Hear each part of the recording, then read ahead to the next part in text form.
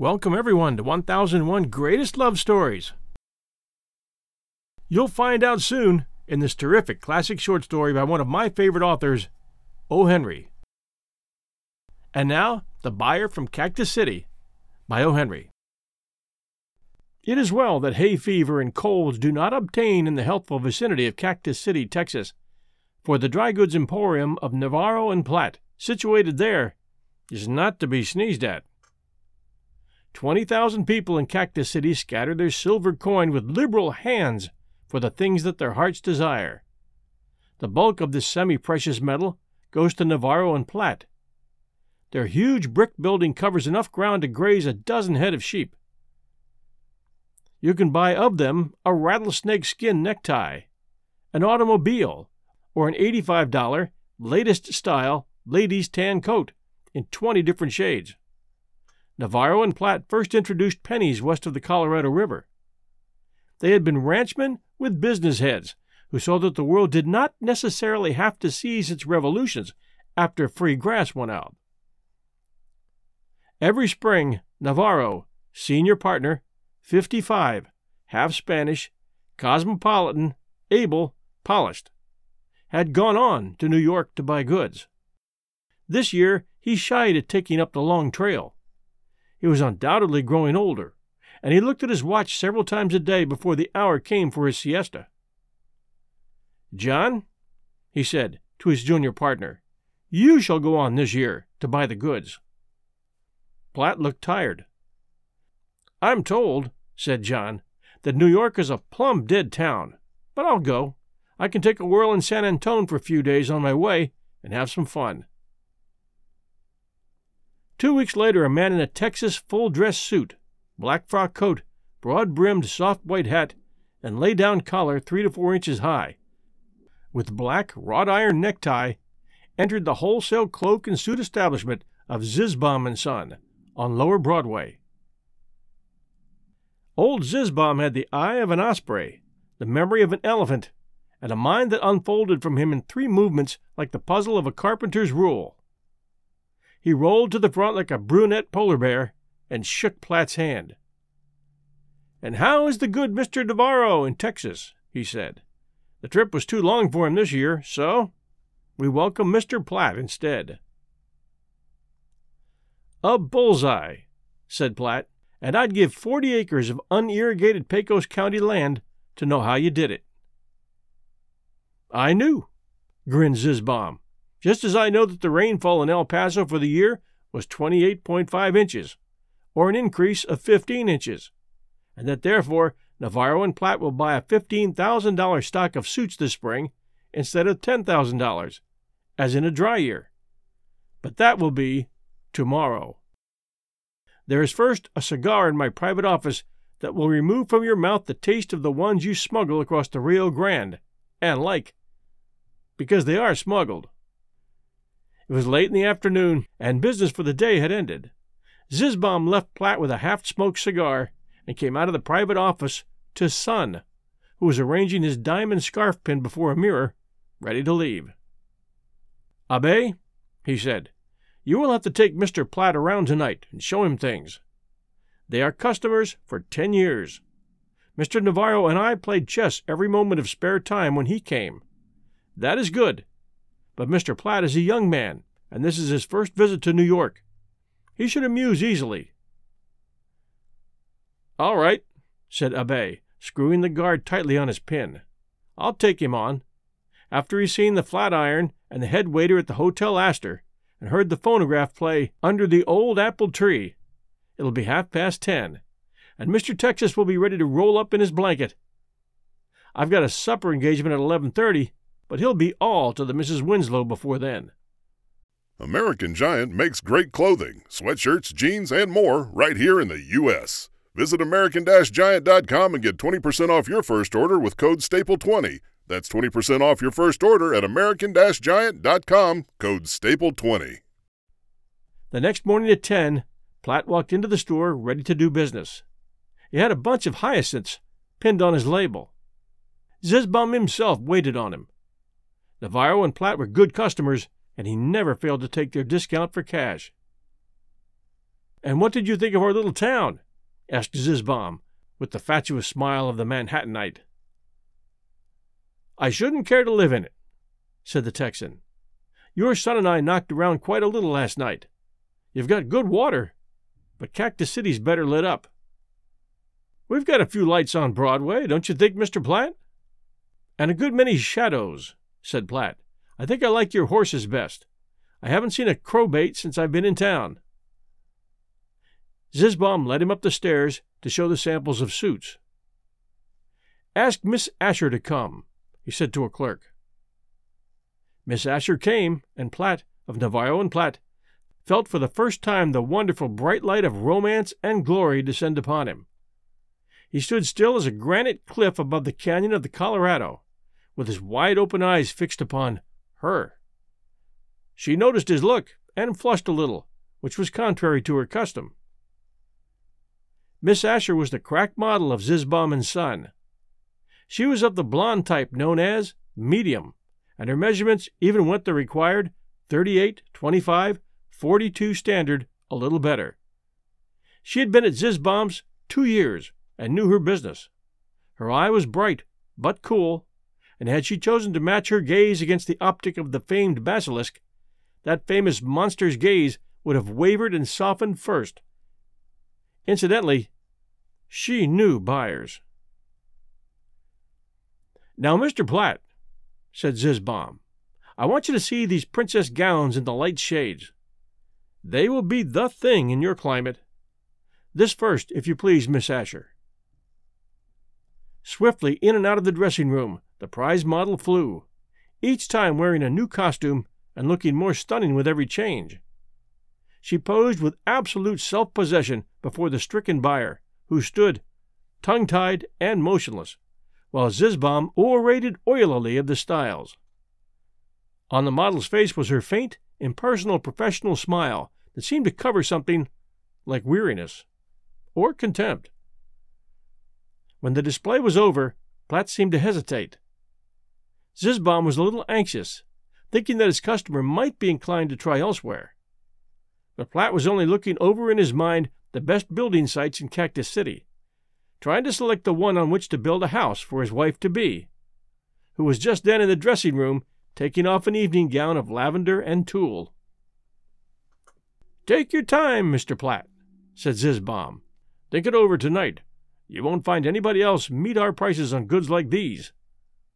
I'm afraid you're having a dull time in New York, Mr. Platt. A young man like you, of course, you miss the society of the ladies. Wouldn't you like a nice young lady to take out to dinner this evening? Miss Asher now is a very nice young lady, and she'll make it agreeable for you."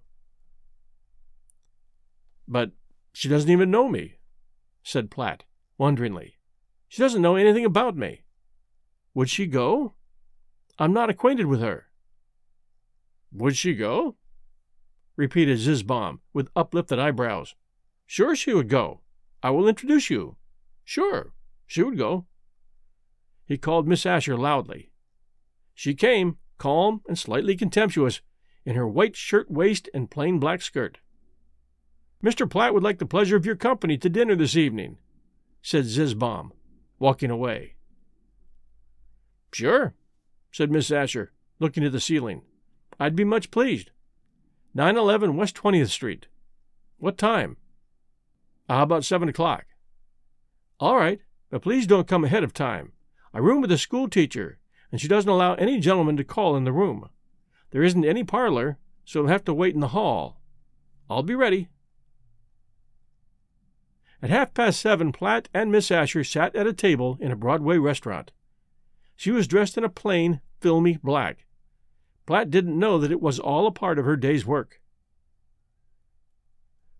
With the unobtrusive aid of a good waiter, he managed to order a respectable dinner, minus the usual Broadway preliminaries. Miss Asher flashed upon him a dazzling smile. "Mayn't I have something to drink?" she asked.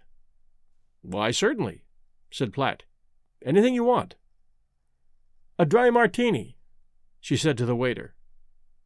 When it was brought and set before her, Platt reached over and took it away. "What is this?" he asked. A cocktail, of course. I thought it was some kind of tea you ordered. This is liquor. You can't drink this. What is your first name?" "To my intimate friends," said Miss Asher, freezingly, "it is Helen."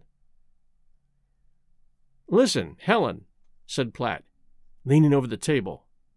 "For many years, every time the spring flowers blossomed out on the prairies, I got to thinking of somebody that I'd never seen or heard of. I knew it was you the minute I saw you. I'm going back home tomorrow, and you're going with me. I know it, for I saw it in your eyes when you first looked at me. You needn't kick, for you've got to fall into line. Here's a little trick I picked out for you on my way over." He flicked a 2-carat diamond solitaire ring across the table.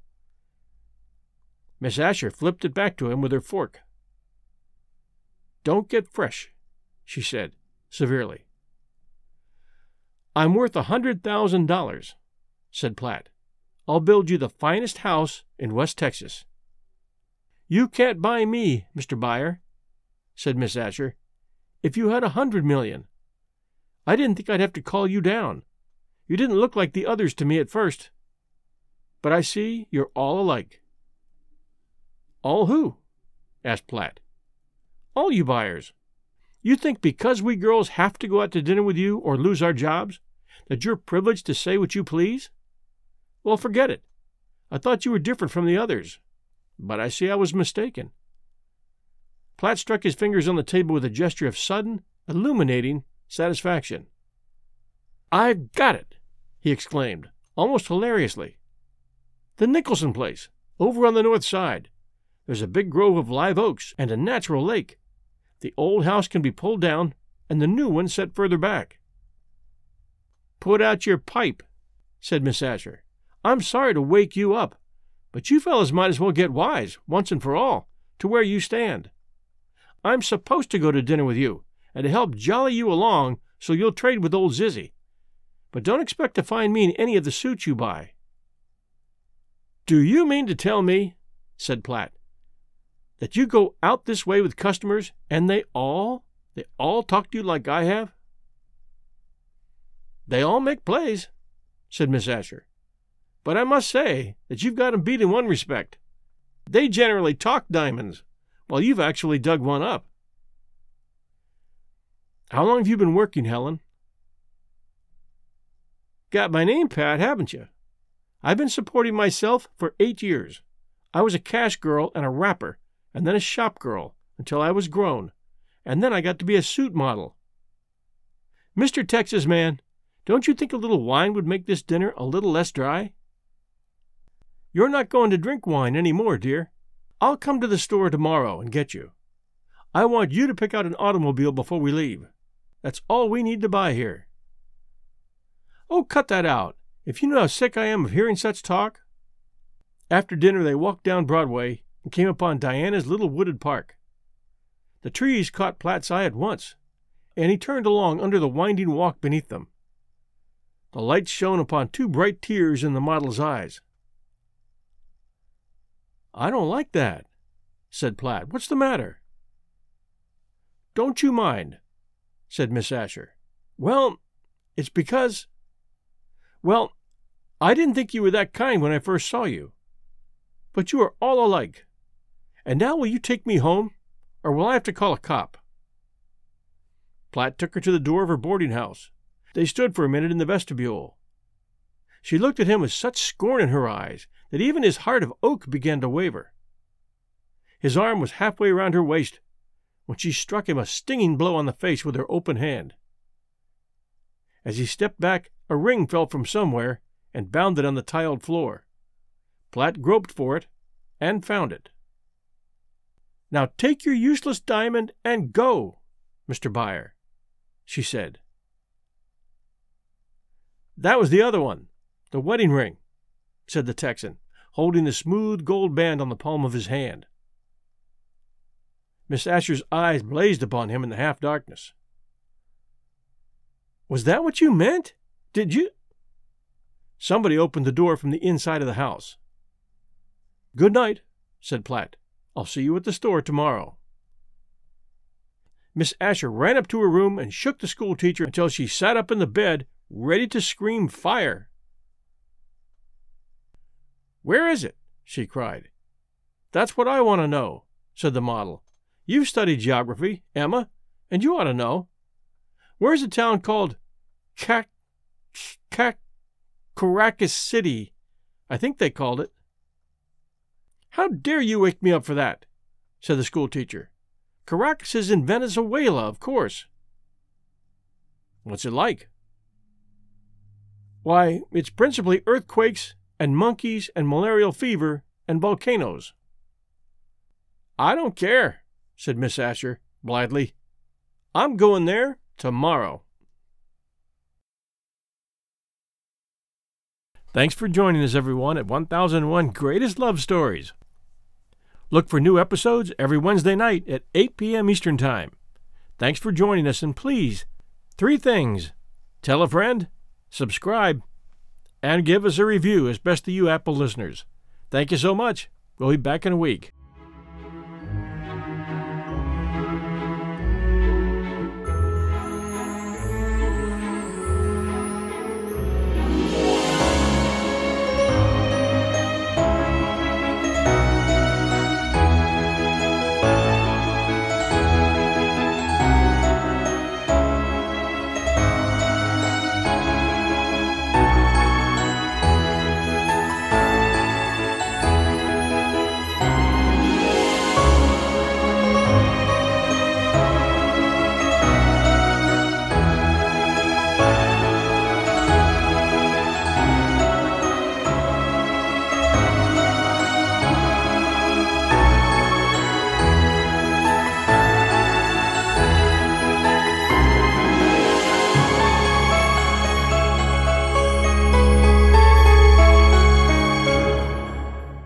When you make decisions for your company, you always look for the no-brainers. And if you have a lot of mailing and shipping to do, Stamps.com is the ultimate no-brainer. It streamlines your process to make your business more efficient, which makes you less busy. Mail checks, invoices, legal documents, books, and everything you need to keep your business running with Stamps.com. Seamlessly connect with every major marketplace and shopping cart if you sell online. Schedule package pickups through the dashboard and automatically see your cheapest and fastest shipping options from different carriers, with rates up to 89% off USPS and UPS rates. And with the Stamps.com mobile app, you can take care of mailing and shipping wherever you are, even on the go. Make the same no-brainer decision as over 1 million other business decision makers with Stamps.com. Sign up at Stamps.com with code PROGRAM for a special offer that includes a 4-week trial, plus free postage and a free digital scale. No long-term commitments or contracts. That's Stamps.com, code PROGRAM.